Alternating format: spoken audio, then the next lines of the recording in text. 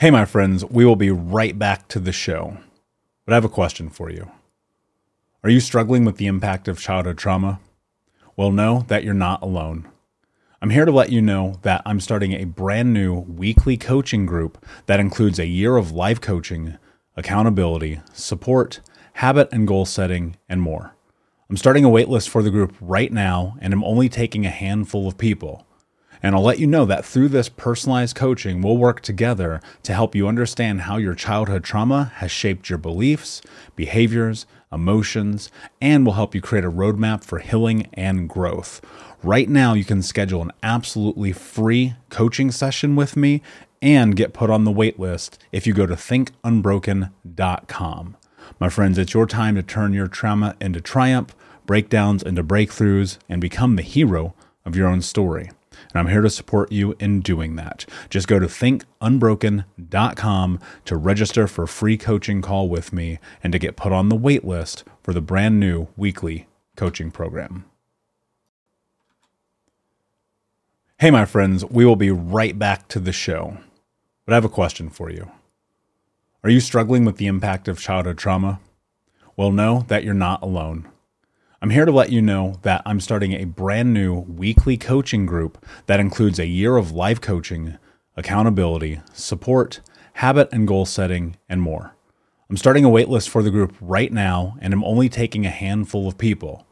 And I'll let you know that through this personalized coaching, we'll work together to help you understand how your childhood trauma has shaped your beliefs, behaviors, emotions, and will help you create a roadmap for healing and growth. Right now, you can schedule an absolutely free coaching session with me and get put on the wait list if you go to thinkunbroken.com. My friends, it's your time to turn your trauma into triumph, breakdowns into breakthroughs, and become the hero of your own story.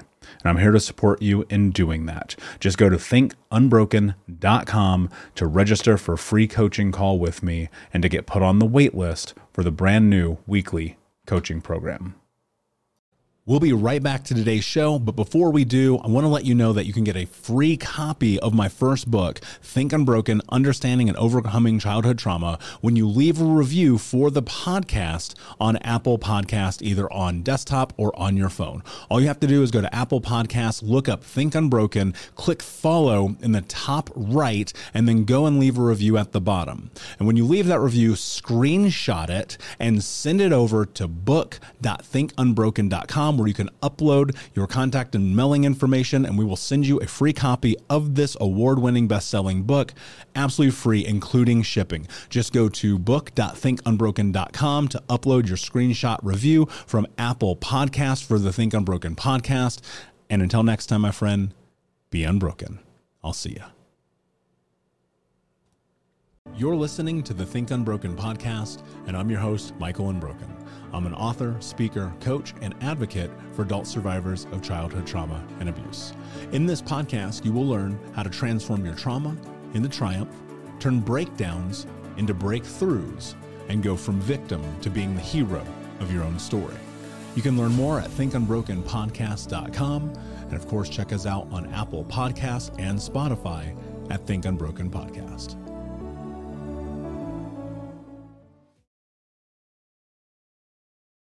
Hey, what's up, Unbroken Nation? Hope that you're doing well wherever you are in the world today. I'm very excited to be back with you with another episode with my guest and friend, Matt Smith. Matt, my man, what is happening in your world today? What's up? I'm honored to be here. This is a great day. Dude, I'm super excited to have you. Super excited. We connected now, I think a year ago. I was at your event in Pueblo, Colorado, Wake Up Pueblo.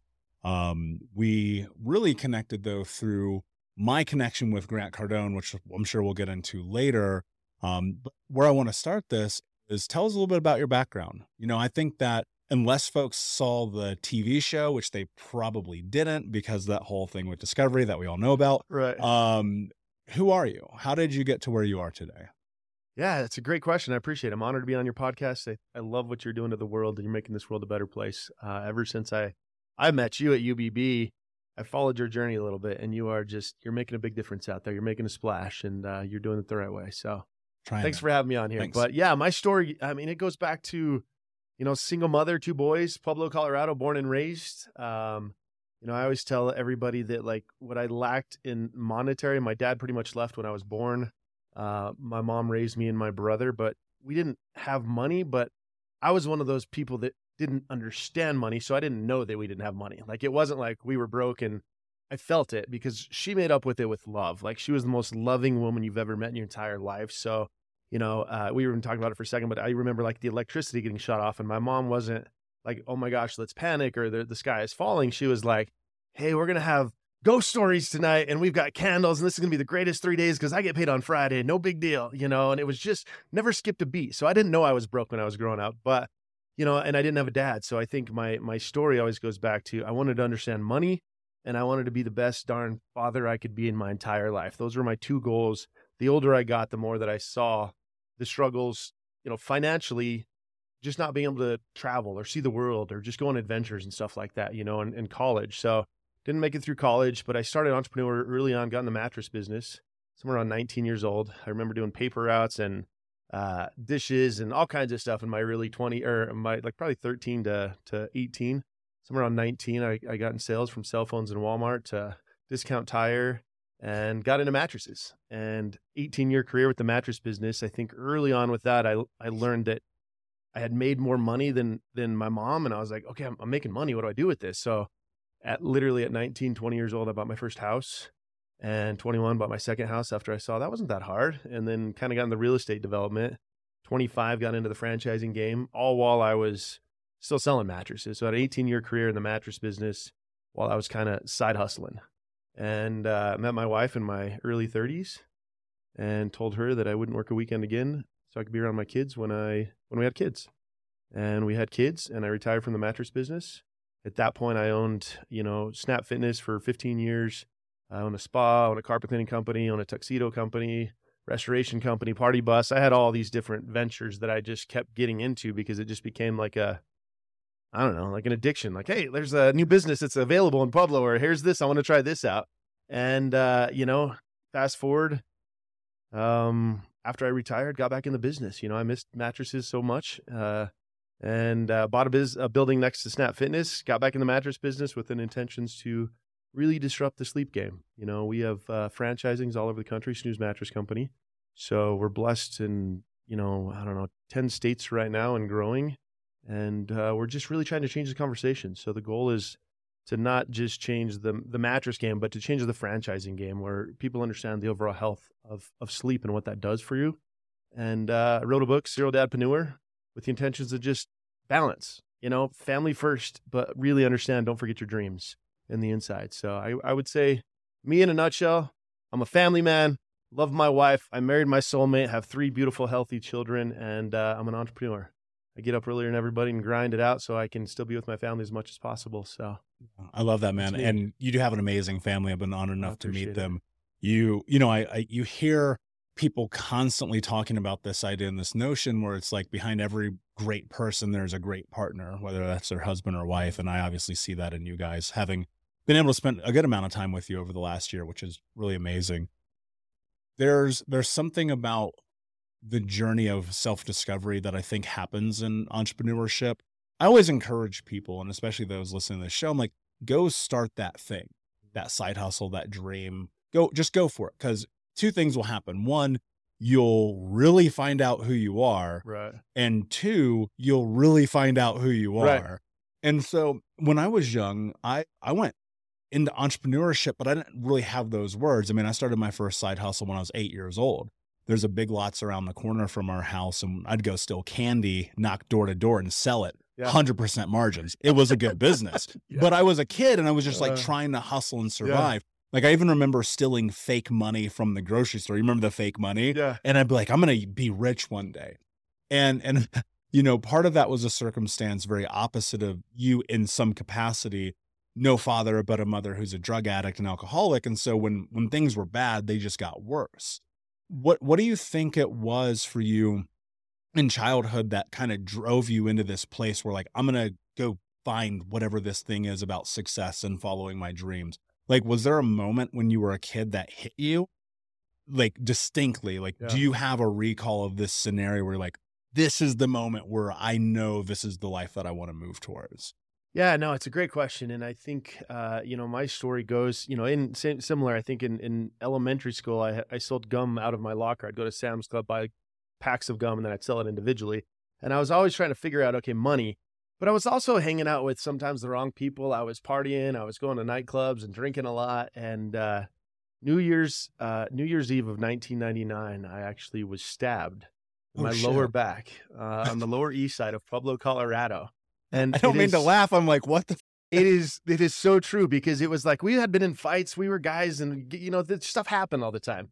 And this was the best thing that ever happened to me, and I'll never forget it. I distinctly remember sitting in the hospital because I was 2 inches away from my spine. So I spent 2 hours in the hospital, and it was like the stuff you see in the movies. There was me and my 8 bigger athletic friends. They were all sports guys, and then there was like 30 Latin aces that they would call it in Pueblo, Colorado. And it like just went together at this New Year's party, like you would see in the movies. These guys had bats and stuff, and we didn't. And I was like, I remember this slow motion, like going down, like this is really happening. But most importantly, still at that time, I didn't know. But the next day, I'll never forget this. My mom comes in there and she's just bawling. She's thinking, I need to send him to Texas, or I need to send him to some. And how old were you? 18 years old. Okay. 18 years old. She thought she had to send me to camp. And my grandma, who was very close to me at the time, my mom's mom, walks to the door of the hospital. And I remember standing in the door, and she shook her head at me with so much disappointment, and she walked away. Didn't even walk into the room. And I just remember my face going numb and going, this isn't me. I'm better than this. And everything that day changed. I never got in a fight again that day. I started with Denver Mattress Company, got a career path to really start selling. And I can't say I was like a bad kid. I always knew right from wrong. I just got in the wrong crowd sometimes. But that was the day I think that I knew that I was on the wrong path. And if I didn't change it right then and there, everything can change my life one way or another. And it was the best thing that ever happened to me. Yeah.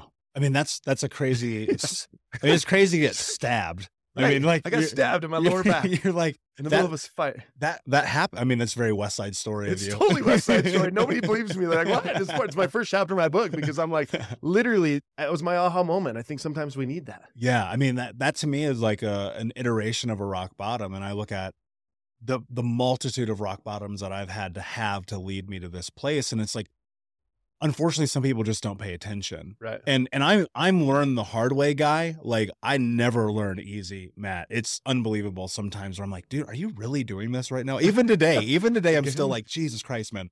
So when you're in this moment and you have this thought, where did you begin? Because I think a lot of people have these thoughts of, all right, I'm going to change my life. Things are going to be different. And then they don't take the action, because you're on this, I would have to assume you're in this place where you're having conversation in your head. Right. What was that conversation? And what did that actually lead to, like, in the jump?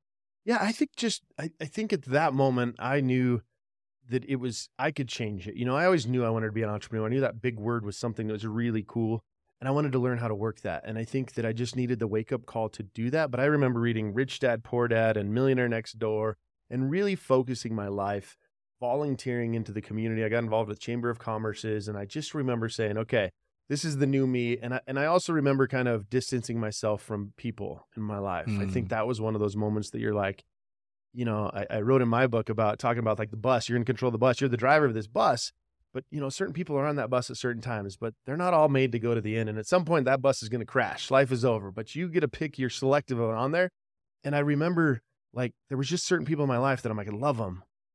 That moment's done. I gotta be able to shift into it. And I think when I had kids, that was another moment where I had to shift the bus of certain people in your life that you didn't want to be around. But I think I got around different crowds. I think I got a mentor, Daryl Vane, who was in the mattress business, who was my boss. And I remember just leaning in heavily, leaning into the people that were smarter than me, people that were doing things that I wanted to do, asking questions, getting in the room, taking people out to coffee. I remember so many people that I looked up to, and I'm in my early 20s, mind you. And I remember looking up to an ex-girlfriend's mom, and she was a real estate agent. And I'm like, how do I buy a house? Never seen, my mom never owned a house. So I'm like, how do I buy a house? And at 19 years old, I bought a house because she just told me the way, and I'm like, okay, I'm making money. I could figure this out. And then I remember, like, I want to open a business. I remember there was a Village Inn in Pueblo, Colorado, and a guy bought a mattress from me. And I just said, can I take you out to coffee tomorrow? And he owned the Village Inn. And I was like, how'd you do this? And I just remember being curious, getting people in my life, asking. I think to all your listeners, I think it's such a so many people, you can get in the room, but if you don't get in the room and ask the questions or get in the room and make contacts, what's the point? You know, and it's like really going out of your way, finding somebody that you think can mentor you. People are good humans. Like I know you're a guy that people probably are intimidated by, but if they said, hey, you got 5 minutes, you'd give them 5 minutes. Yeah, for You're sure. a good human. Totally. But people they don't make that ask. They just look up and watch your podcast and listen and stuff. But that ask sometimes I think was huge in my early times. Yeah. I tell people all the time, like, you can slide in my DMs anytime. Yeah. I'm always here to help people. 100%. You know, we have scholarship funds, we have grants, we have so many different ways that people can get into the community because I want them to feel help and support. And I mean, yeah, you probably have that intimidation factor too. What are you, like 6'6", 240, and I'm 6'4", 230? Like, we're big guys, Dudes, you yeah, know? absolutely. Like, we're freaking linebackers, and that can be intimidating to some people. 100%. Do you know, one of the things that has driven me, and I look at this frequently in my life, is growing up with no real mentor. My mentors as a kid were Jay-Z, were television and movies and films and books. And I would literally sneak to the library as a kid and read every nonfiction book you could imagine because I don't know why, maybe it's just inherent in my brain, built into me. Like, fiction does nothing for me. But you show me a story about somebody who actually did some, like, I'm all in. 100%. And I realized this probably, I don't know, 14 or 15 years ago at the beginning of one of my early entrepreneur endeavors, where I was like, I'm driven into proving people like my father, who I've never met, like, you made a mistake, dude, because I'm going to be great. But here's the interesting juxtaposition or dichotomy of that. Also, like, rationalize, had I had a father, we're probably not having this conversation right now.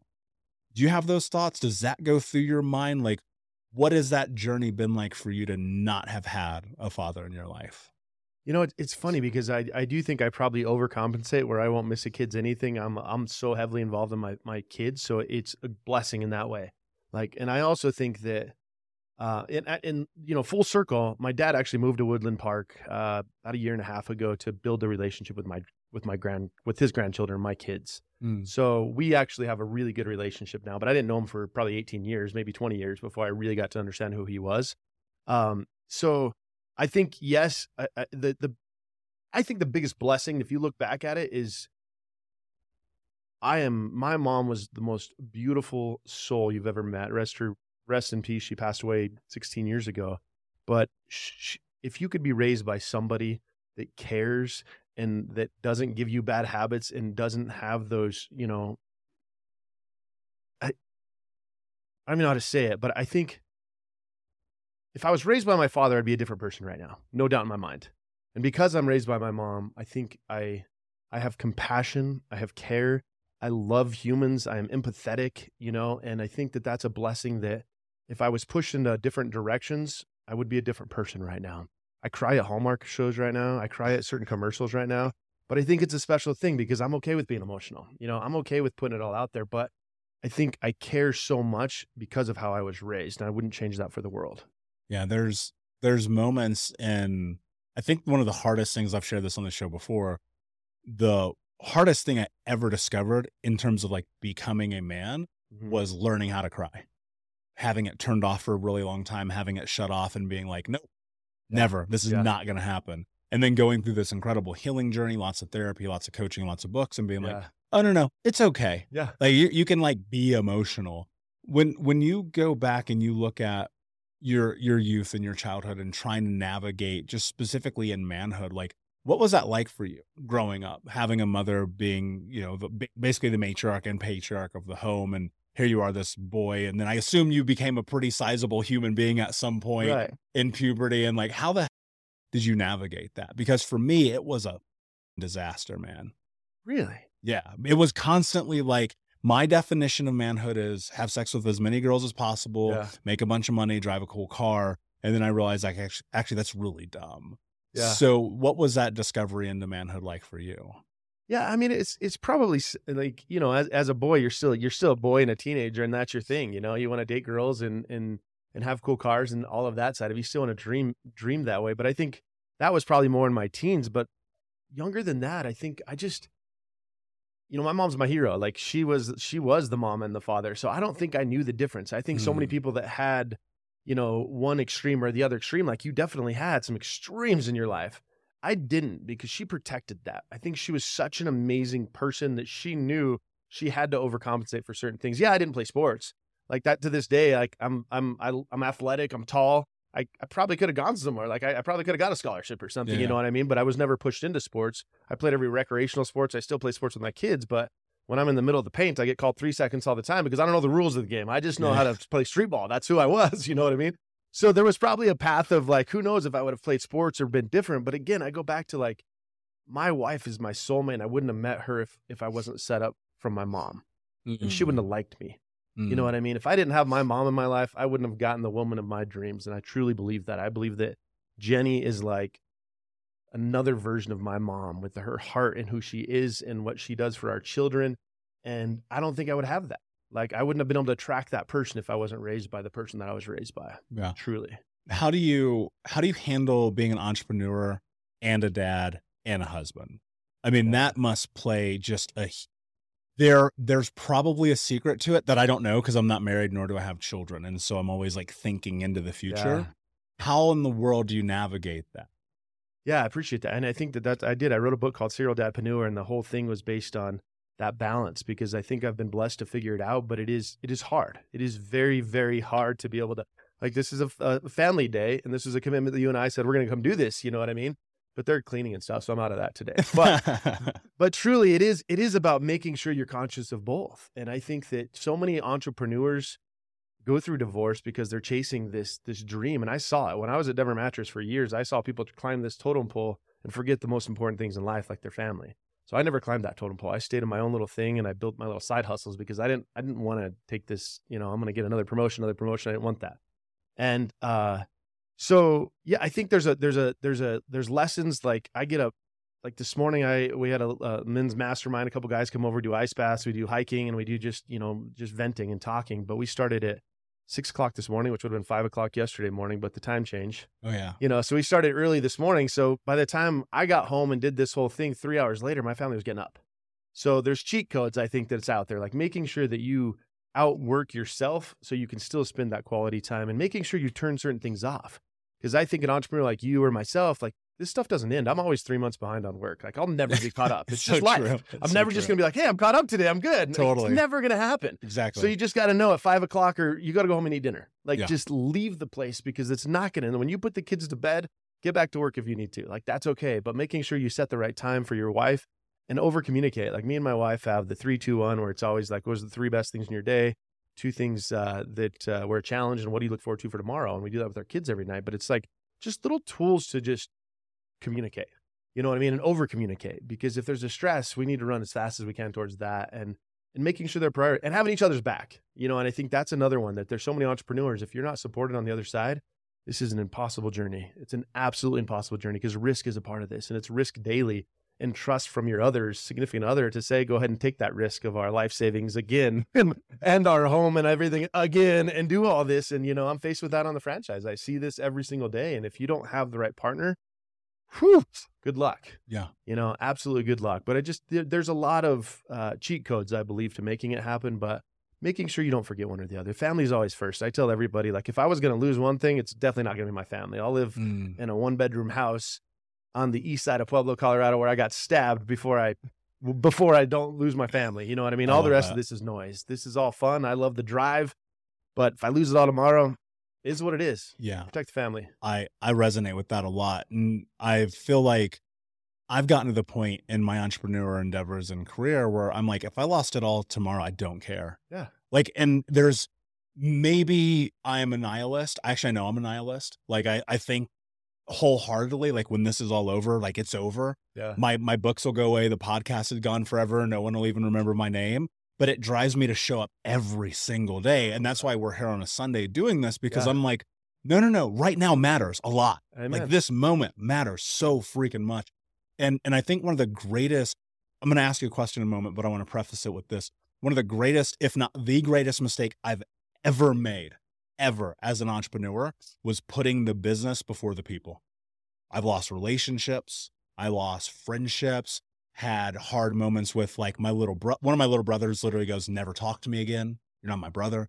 And I remember, having a relationship end now 3 years ago almost, and being like, oh, this is the cost. Mhm. There's a tax for everything. There's always the IRS is going to come knock on your door and say, hey, it's time to pay the taxes.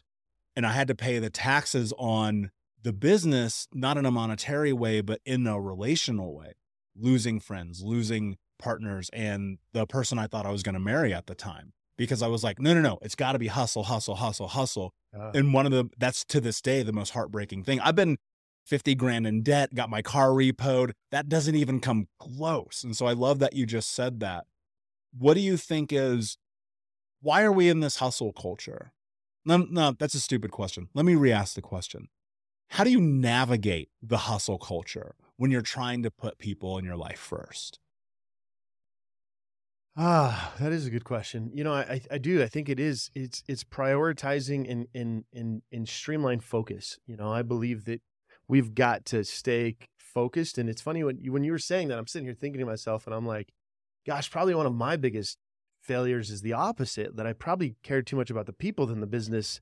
And it got me in trouble, and it got people's lives in trouble because they didn't succeed as they should have because I enabled them. You know what I mean? So that's fun. I'm just thinking out loud. I was like, I don't know if but the reality is, like, the hustle culture, this Instagram, this Facebook, all of this, you got to look like this and feel like this is a little bit scary to me, because that's not the purpose. You know what I mean? Like, you got one life to live, and who gives a shit what you drive and what kind of a tower that you have as your business? Because most of those people, and I've learned this, and I will say, I'm not going to name any names, but the more I've been around billionaires and millionaires and all this stuff, that's not happiness. Half of those guys are depressed when they turn that camera off and they go to their lonely little house all by themselves in their fancy little car. And then they get in front of a camera and they smile again and say, today's going to be a great day, or today's great. And they pretend. That's not happiness. You know what I mean? Like, happiness is taking care of your health and challenging yourself to do something different. But money is not. Money drives some like freedom, some new vacations, or go see something, but money is not what this is about. And I believe that this culture, to your point, is I got to look like this and I got to drive this, but they don't understand the work to get there. Like, that's not possible. Or you could, like you're saying here, it's going to be repossessed someday if you don't put the work in. You got to outwork everybody else in your business. And I believe that hard work over talent is always going to win. But that's not, with this hustle culture and the degrees sometimes and stuff like that, that's not life. Like, what's the point? Yeah. And it's hard, but you do have to hustle, but you have to out hustle. But hustle's different for everybody too. Like, some people think I'm hustling because I went to work from 8 to 5 and I worked really hard from those, and I think Gary Breckett said it on stage when he's talking about, like, we're good at clutch. And he's like, clutch doesn't mean you sat on your phone for 3 hours and then the deadline was at 5 o'clock and then you're on Instagram, you're on this. And then at 4 o'clock, you're like, oh crap, I got to get this done. You work your ass off for an hour. You got it done at 5 o'clock. Woo, I'm clutch, man. I'm really good at this. Like, that's the culture I believe that we're in sometimes. Like, man, I got that done by deadline. Yeah. No, there's so much more to this, I've been around, and we won't name them, but I've been around many, many billionaires and many, many millionaires, had dinners with them, been on planes with them, had them on this show. Not pointing anyone specifically, just simply saying that you're right. And it's like, I often think, if you make 50 grand a year, 75 grand a year, and you're happy, like, you won. Yeah. And Vaynerchuk talks about that a lot. Yeah, absolutely. And when I was on his show, it's like 10 years ago or something nice. crazy. Nice. And I asked a question. I'm going to ask you the same question I asked him, because you brought this up and it's really important. And he talks about this idea of just like, be happy, right? You kind of defined happiness, which I think is powerful. It is kind of like living life on your terms and being around people that you love, care about, and doing something that fulfills you. Yeah. And I asked Gary a question. It changed my life, actually. It's probably one of the very reasons I'm here today doing what I do. I said, Gary, how do you ask for help? So, Matt, I'm curious, like, thinking about this and knowing these millionaires and billionaires and a lot of these guys who they're struggling mentally, especially, suicide rate in entrepreneurship is skyrocketing every single day because people are like, I'm not a billionaire. I'm like, you're not going to be. Right. How do you ask for help? Like, how do you navigate the mental of all of this? Yeah, it's a good question, because I think that it is, entrepreneurship is a very lonely game. When you're at the top, you've got nobody to talk to. And it is because your employees, you're not allowed to show weakness. You're not allowed to go into that office and not be like, it's going to be a great day, let's go. And these fires are coming at you, and you your job is to keep them motivated and excited. You know what I mean? Because that is, so it is very lonely at the top, but I have a lot of coaches in my life. Like I seriously, every morning at 8:00, not every morning, every Monday at 8:00, I meet with a life coach. I got business coaches for the franchising. I'm hiring another coach for personal. I'm hiring stage coaches right now. So I just believe that you got to ask for help, and nobody's going to do this by themselves. Absolutely nobody. And what I keep learning is the person that I was last year that I was really good at is not the person that I need to be this year or next year. And that was humbling, because I was really good at running a business in Pueblo.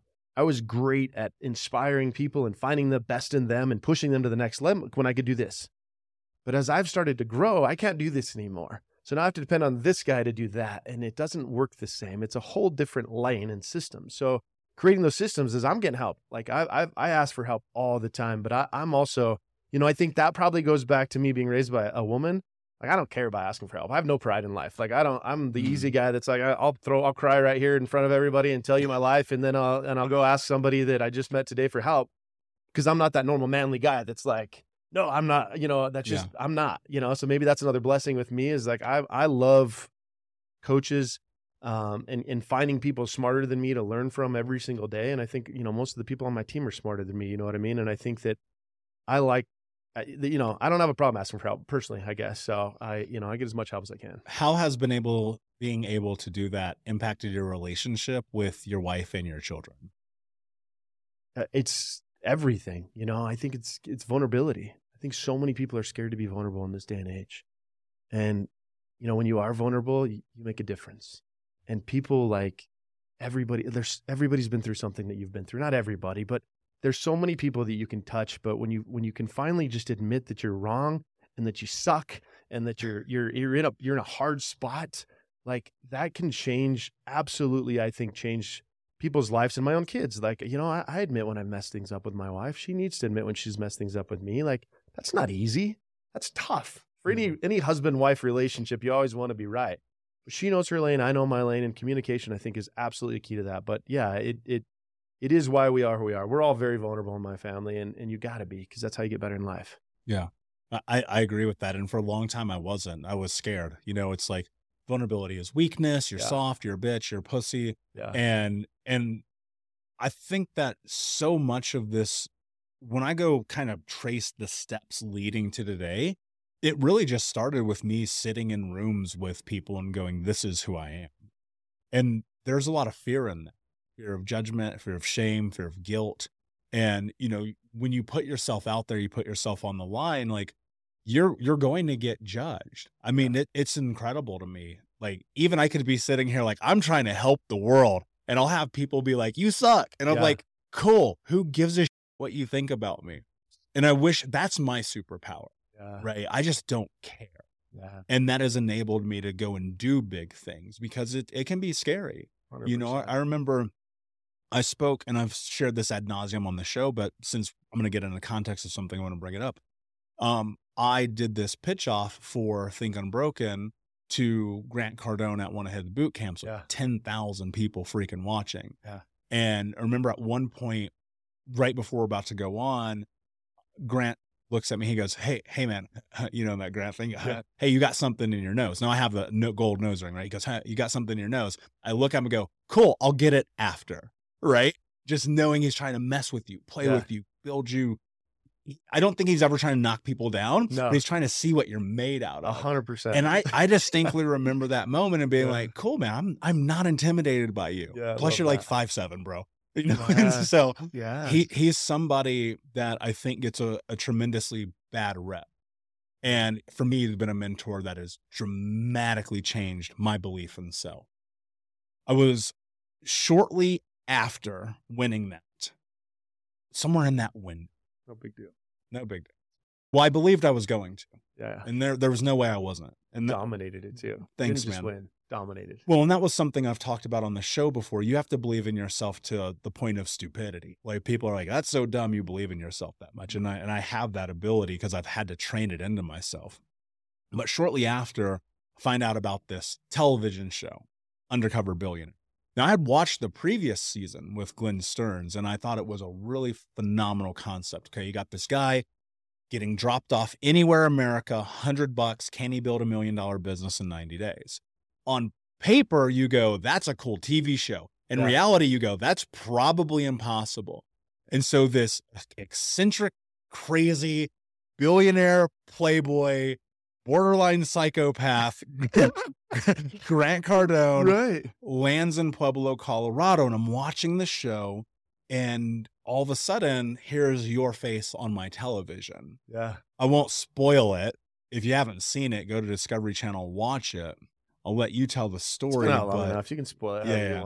Well, I want you to spoil it. So talk us through that. Just lay the framework, because I want to go into this. I'll go somewhere in a second, but I want you to lay out how this happened. Yeah. So long story short, Grant Cardone, a guy named Lewis Curtis, was dropped into my community. And the premise of the show, he had $100 and he had to make a $1 million business in 90 days. And when he was dropped into the community, he did so many unbelievable strategies.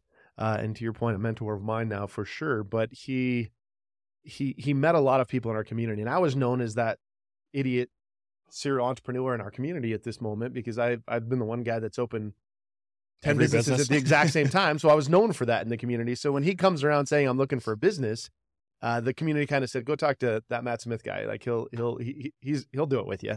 And then the Discovery Channel came to me and said, hey, we're doing a documentary on Pueblo, Colorado. So I'm like, okay, I'm your Huckleberry. And they did such a great job, that fake names, fake Instagrams, fake everything through this whole process. And these are like 20 guys and gals. And they followed me everywhere I go. And so I think I'm the cool guy because they're following me, but really that was all fake, because they were really following him. And this story was about him. And then all of a sudden I met this guy and they're like, hey, this is a great story. So we want to put these two stories together. So they really played it very well. But long story short, fast forward COVID, we started from, I don't know, probably 10 days, 2 weeks, and then COVID hit. And me and Grant or Lewis at the time were like, this is fake. I'll see you back in a week. Go back to California and I'll be here. You know what I mean? We didn't know how the impact of COVID and what it was about to do to our world. But right before that, I wrote a check to him, for $10,000. And I'm like, is he going to cash this thing? This guy that I just met? Like, I had no idea what was happening with this. But then he ended up coming back during COVID, and we finished off the show, and it was a magical time. Like you said, he is just a force to be reckoned with. He doubles down. I mean, some of the stuff that you were just talking about is Grant Cardone, the guy that doesn't care about what anybody else thinks about him, that is on a mission and will do whatever it takes. And that was different for me, because I probably cared too much about what people thought about it myself when I met Grant. And I think that he was a force that said, hey, this is going to happen. And he wasn't going for $1 million. He was going for $10 million. He was trying to 10X this stuff. Like he always says when he's on the show, that he was like, they told me $1 million. So I'm like, I'm going for $10 million. Let's see what I can do to get $10 million on this thing. And it's apparent the success that he's had is because of his ability to run fast. And I always thought I was a fast runner. And then I met him and I'm like, whew, this guy runs fast, but he's always on a mission. Like there was borderline offensive conversations where we would be in a room and pitching somebody, and then he would stand here and he would be like, they're not buying. So he'd be like, okay, thanks for your time, and walk out. I'm like, that was rude. This is a friend of mine that I'm bringing on here. Like, you don't just walk out. So we would get in a little bit, but it's who he is. He's at a point in his life. He's not here to waste time. Every 20 minutes means something. It better be moving his needle to the next level in life. And those were so many lessons that I learned on there. But yeah, long story short, Undercover Billionaire came out. I figured it all out at the end of the show. We've definitely become friends since, and, business partners in Wake Up Pueblo, a little marketing company down there. And I went to 10X for the first time that year and just blew my mind. I had no idea how big this guy was until I went to the 10X conference. I read the book. So 10X Rule came across on a Facebook post. Okay. And I was like, I'm going to go funnel hack this, right? This concept, this idea of like, go and create and replicate what has been done. Like Tony Robbins talks about mimic, model, master. And so I got the book. It's sitting on my desk one night and I'm like, something is like, read this book. Like it was weird. You know how people are like, I need to read the Bible. Yeah. That's how I felt about this book. It was just right there calling to me. And I was in this place where the business was growing. I was in a good place in my relationship at the time, and things were going well. I was coaching lots of people, but I felt a blockage. Like I felt stuck, Matt. It was like there's something in my way. I couldn't really name it. And then I sat down, I went to bed that night reading that book, stayed up all night finished it, woke up the next morning, got the audio, listened to the audio all day. Wow. And then it hit me. I was like, oh, I realized the problem. I'm still living in a poverty mentality. There's so much about the society and the world that we live in where people are meant to stay in poverty. We can get in the social construct of all that. I don't think it's necessary, but there are a lot of incentives to be in poverty. There are a lot of incentives to not live into your full potential. And when I came across that book, it was revolutionary for me because it's the first time I really ever was like, it's not bad to have big dreams. Yeah. Dude, I cannot tell you how many times I got shut down as a kid. Like, I'd be like, I want to be a rock star. And my mom would be like, that's never going to happen. I'd be like, I want to go be in the WWE. Like, I loved wrestling as a kid. And my teachers would be like, that's stupid. Like, don't do that, you know? And so I read that book. I was like, oh my God, actually, you can think big. You can dream big. And then here I was for the first time having a mentor of sorts. Not really, I'd never met him at this point, who thought that way. And you talked about something earlier about separating yourself from the wrong people. And I realized even at that point, and I had to really take inventory of this, I did not like myself around certain friends. Had nothing to do, nothing at all. But I would be I'd be like, why am I here? Why am I around these people who are not raising me up, pulling me up, pushing me forward? And when I say this is my dream, they don't go, hey man, that's amazing. What do we have to get there? They go, dude, why are you always talking like this? And I was like, actually, you know what? No, you guys don't get it. How important is it to be around people who inspire you to be the best version of you that you can? I think it's probably the most important thing you can do in life. I think that I believe that, you know, if you want to be the best father in the world, surround yourself by people that are great fathers. If you want to be the best pilot, go figure out the people that are pilots. But what I think to all of what you were just saying, I think what Grant has personally done to me, and it sounds like to you as well, is just, I remember we were at Wake Up one day and he was like, go bigger. And I was like, go home. And he was like, no, go bigger, go bigger, go bigger. And it sounds so small, but I'm like, aha, like that's good. And then, you know, as I kept hanging out with the guy, I'm like, holy moly, he thinks on a different level. Even though there was offensive things in times he did things, you know, he's just Grant Cardone. He's an amazing human, but he runs fast. But the lessons that were inside of that was like, he is teaching so many people in this world to think big and think bigger than they think. And to your point, like probably before Grant, I would think big and Pueblo big, where I got somebody in Pueblo going, yeah, Matt, you can do this. Or they're just like, yeah, I'll support you, whatever. He's done a bunch of business. He's going to do it again. I always wanted to have a national company, but I had no idea how I was going to do it. I had no idea what room I needed to get in to get there. But when I went to 10X, and then I go to a lot of his functions for that one reason. It doesn't even have to be for what the content is out there. It's to get in the room with the right people, you know? And I think that my DMs every single day since the show was released and now re-released on Hulu, get a success story in my LinkedIn or in my Instagram on a daily basis. Somebody saying, because of that show or because of Grant Cardone and his 10X book, I was homeless. I was sleeping in my truck. I was this, and now I'm a millionaire. And that's what the power of somebody like Grant does for everybody. And like him or not, he is a force, and he will get you out of your comfort zone and talk about the nose earring and stuff like that to kind of push you to the next level. You know what I mean? And I truly believe that's where I'm at in life now, is like, I want to get to that next room, and I want to be surrounded by people that problems are $1 million problems. And he always said, I'll never forget having breakfast with him the last day of the show. Me and Grant were just talking, and he goes, you know the difference in your problems and my problems, Matt Smith? And I was like, I don't know, Grant, you tell me. He's like, mine have more zeros behind them, but they're the same freaking problems that you deal with every single day. And it was one of the other most powerful things I've ever heard in my life, because it is absolutely true. So why think small? The employee problems, the day-to-day call-offs, the drama with customers, all of that is everybody's problems. Like, it is what we sign up for every single day. Why not have more zeros behind them? You know what I mean? Yeah. Think bigger. Yeah. And I want people on this show to think that way. I can't force it. Here's the hardest problem about doing this show. Here's the hardest problem about coaching people for 7 years, writing best-selling books, speaking on all these stages. I cannot want this for anybody. Even though I desperately do. I'm like, join my freaking weekly coaching program. Everyone can afford it. I made it affordable, right? And it's like, come to the conference, come to the event, show up. Yeah. Just show up, because that's 99% of life. And my hope is, even if you don't, hopefully this show is just planting seeds in your ear. Like, hey, there's possibility out other than what you came from.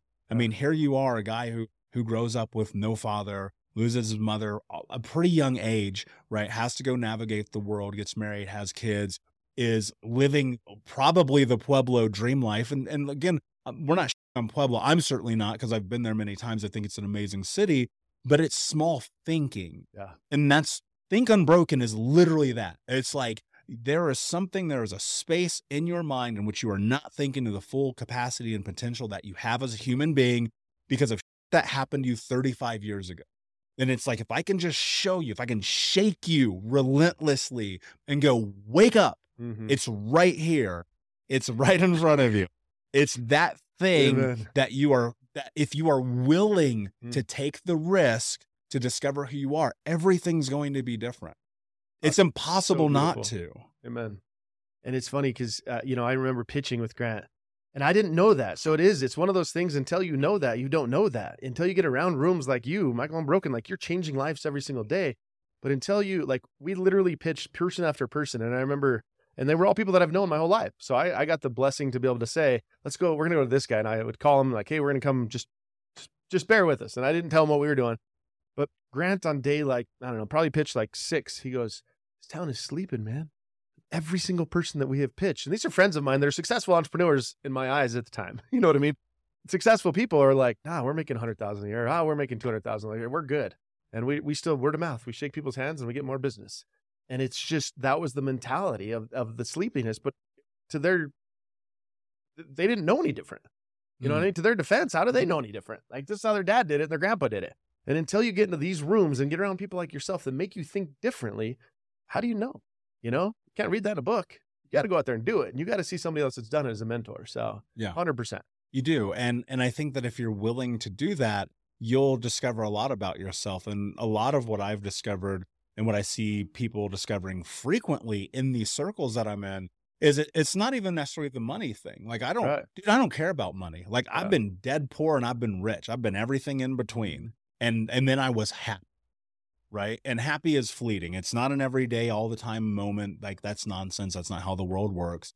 But it's looking at your life and going, can you look in the mirror and be okay? Yeah. And that's the cornerstone. Like, that's the key. Because when you can do that, I believe it leads you to being a better person, a better contributor to your community, better father, better business owner. And ultimately, better is subjective, means something different for everybody. Like, I have no interest in ever having a national chain of anything under any circumstances. Right. Yep. But I have dreams of being on every stage in the world. And so, we have to find the thing that suits us. As you continue to go forward and build into your dreams, what is the thing that you need to do next? Yeah. I mean, at this point in my life right now, it's just getting better. I mean, it is really it is doubling down on we say fail fast in my business every single day because we want to fail as fast as we can and move on, because failure is a part of it. You're either learning or you're growing, but you got to learn. Success is failure. That is how you get to the next level. And right now, we've got a lot of things that we've learned every single day. And the bigger that we get, the more that we've got to influx cash into something to fix a problem. But you got to be able to look in the mirror and say, okay, that was a failure. That was a hot stove. I don't want to touch that stove again. And and that's where we're at right now is scalability. I think I learned pretty early on in what I'm doing now, as we talked earlier, is when you're in a smaller community and you have the touch of people, you can grow this pretty easily in your community, because if not, I'll just sit in a room with you and figure it out. But as you scale this, it's systems that are scalable. People aren't scalable. My passion is not scalable. I can get you excited about a mattress and tell you how to change your life in sleep. That's not scalable. But systems and processes and accountability through systems and processes, now that's scalable. That's how you change the world. And that was a hard lesson for me. So every day right now, we are investing in the right systems for franchisees to be successful, whatever that is, because what works here in Pueblo, Colorado, or in Colorado Springs does not work in Utah, we're about to open, or Arizona, we're about to open. It's something different. But systems is how franchising winning, and that's how businesses scale. You know what I mean? If you are somebody that wants to take it to the next level and go all over the world, you're not going to do that with passion. Yeah. Zero chance. You can't just be Grant Cardone on a stage and have 250 successful employees underneath you, or 450 successful, whatever it is right now, without having some kind of systems of what is a win and what is not. And I've watched him with the people in that system. It is unreal what he's got at the 10X community, like the selling side of it and all of that. Like, it's crazy, but it is all systems and raising the bar from one person to the next. And I think that's where April 1st, we're launching a whole new website. We're launching a whole new data campaign where we can see everything about everybody's business. And that's how I scale, you know? So what's getting me right now is, it's just systems and processes. Man. Now, are there systems that you're adding and changing in your personal life? Oh yeah. What does that look like? Yeah. So that's a great one, because I think there's that ebb and flow. There's always that, your aha moments that you've got to look in the mirror and be vulnerable to yourself, because I think there was a couple of weeks or maybe even a month or so that I remember working late, having some times that I'm like, this is not what I wrote in my book. This is not what I signed up for. You've got to pull back and enable other people to do things. So in my personal life, it's really making sure that we enable the right people and quit being a control freak, because I like to be a part of a lot of decisions. And I got people that are probably way better decision makers than me, but I need to realize that so I can do what matters most to me. And that's be around my kids and be there for dinner every single night. And and just communicate with the kids, finding out what they want. Parker, my oldest 8-year-old, he's in like 4 or 5 sports right now. And we got to figure out, okay, which lane are we going to run faster towards? Paisley's dancing. She got a medal yesterday. First time she's danced on stage for 3 minutes without freezing. So proud dad moment, because Amazing. she usually she would get out halfway through. She'd be like looking at mom, like, what do I do next? And this is the first time she knocked it out from beginning to end, So just, raising good humans is my goal in life right now. And it's an everyday challenge. Like there's no book that's going to tell you how to do this. Every kid is different. So, and making sure that I take the time for my wife has been, we take time for each other and look in each other's eyes and have dinner and date nights and communicate. So I think that those are like the keys, but every single week seems like a new chapter. Every month seems like a new chapter, but it's failing as fast as you can to run as fast as you can on both sides, for sure. And over communicating. If you look back on your life in 30 years from now, 40 years from now, how will you know if you've been successful in life? Let's keep business out of it. Business is going to come in. That thing could crash and burn tomorrow. Yeah. How would you know if you were successful as a husband, as a father, as a friend, as a community leader? Like, how will you know if Matt Smith ultimately became that dream? Yeah, it's a great question. And I think everybody, wants to make the world a better place, and including myself. I think my goal in life is to touch as many people as I possibly can, and make people think a little bit differently than they did before. But I think my happiness is through my family. I mean, that is it. If I raise these humans as I'm raising them to be beautiful souls that are give back to a community and that smile every day and make every day a great day, that's life, And I honestly can confidently say that I know I'll be there in 30 years. I know with every ounce of my heart, every single day is a great day because I make it a great day, and my kids do the same thing, and I refuse anything other than that. So it's like of all things in my life, I know I'll be there in 30 years, 20 years, 50 years. I'm going to smile because this journey's fun. I enjoy this every single day, but I've built that muscle. I think the muscle of positivity and the muscle of, happens. And it does, like, it's a part of it. So you just got to build the muscle. It doesn't get you down, and you smile every day and you take a couple deep breaths. Like, Gary Brecka's taught me, take a couple Wim Hof breaths and just get back to the day and keep smiling. So, I'm confident that in 30 years, we're going to look back and be like, wow. And if the legacy behind this is snooze is a worldwide name that everybody thinks of when they think of sleep, I'm going to be excited about that. And that's my business goal. But I know you didn't ask about business, but I want to be able to help people live longer through sleep and health and understand the importance of what that does for somebody. And I love that. I love that. And so much of that is in your day to day. I mean, as I was coming over to the studio this morning, thinking about interviewing you, I was like, this dude has more energy than any human I've ever met. And I think it's really incredible. I'm pretty stoic and docile unless I'm on stage, and then it's like fireworks. And so I was like, all right, I had to prepare myself mentally to come sit with you today, because I think that energy is everything, right? I go through creating and building energy, changing my state every single day, doing all the things that lead me in this place where I can be successful. From sleep to drinking very infrequently, not doing drugs, working out 5-6 times a week, being around people who speak positively into my life. And that's the only way. The only way I have found to be successful in any capacity is those routines and those rituals. And my hope is that in 30 years, 40 years, when you look back on it, that you do have those experiences and those moments, because, you said something that is, I believe, will be the reason why you will be successful. You said, I refuse to do it otherwise. And I refuse to not be successful, man. So I rarely, if ever, hear people say that. And so I resonate with that a lot. We have a tradition on the show to always ask a famous question, which I'll ask you. It's only famous because I deem it famous because it's my show. Do whatever you want. I can do whatever I want. But I've asked hundreds and hundreds of people this question over the years. And that question, my friend, as we wrap up the show today, is what does it mean to you to be unbroken? That is a great question, because I don't think I've really thought that until I met you and I think that it's such a powerful thing, because I think everybody is broken in some way, somehow. I mean, nobody's born perfect. We all have a past, and we are who we are because of that. And to be unbroken is not to be broken anymore, and I think it is to face the break, whatever it is, to smile in chaos, to make positivity out of negativity, and to face your vulnerabilities. I think we talked about that a little bit, but I believe that broken people can stay broken for the rest of their life if they don't figure out how to be unbroken.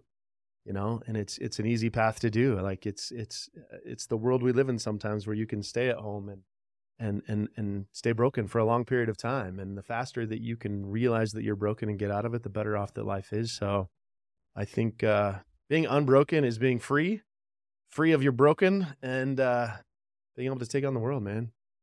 Yeah, I love it, man. Could not agree more. Thank you so much for being here, my friend. Unbroken Nation, thank you for listening. Make sure you hit us up on YouTube, iTunes, Spotify. Leave a review for Think Unbroken Podcast. Be a part of the change, my friends. And until next time, be unbroken. The last episode in this facility, for the record, I just want to say this is the last one before he moves. For the record. I'll see you. Thanks for having me. Appreciate you, man. This was awesome. Of course. Change the world. Thank you so much for listening to Think Unbroken. Please share this episode with someone who could use it and help us move forward in our mission of ending generational trauma in our lifetime. And if you would, please take 5 seconds to pop on iTunes or Spotify, hit that 5-star, leave a review, and you can also reach out to us on social at Michael Unbroken or at Think Unbroken. And of course, you can check out our YouTube channel at Think Unbroken. Thank you for being a part of Unbroken Nation, my friends, and until next time, be unbroken. Hey, my friends, we will be right back to the show. But I have a question for you. Are you struggling with the impact of childhood trauma? Well, know that you're not alone. I'm here to let you know that I'm starting a brand new weekly coaching group that includes a year of live coaching, accountability, support, habit and goal setting, and more. I'm starting a waitlist for the group right now, and I'm only taking a handful of people. And I'll let you know that through this personalized coaching, we'll work together to help you understand how your childhood trauma has shaped your beliefs, behaviors, emotions, and will help you create a roadmap for healing and growth. Right now, you can schedule an absolutely free coaching session with me and get put on the wait list if you go to thinkunbroken.com. My friends, it's your time to turn your trauma into triumph, breakdowns into breakthroughs, and become the hero of your own story. And I'm here to support you in doing that. Just go to thinkunbroken.com to register for a free coaching call with me and to get put on the wait list for the brand new weekly coaching program.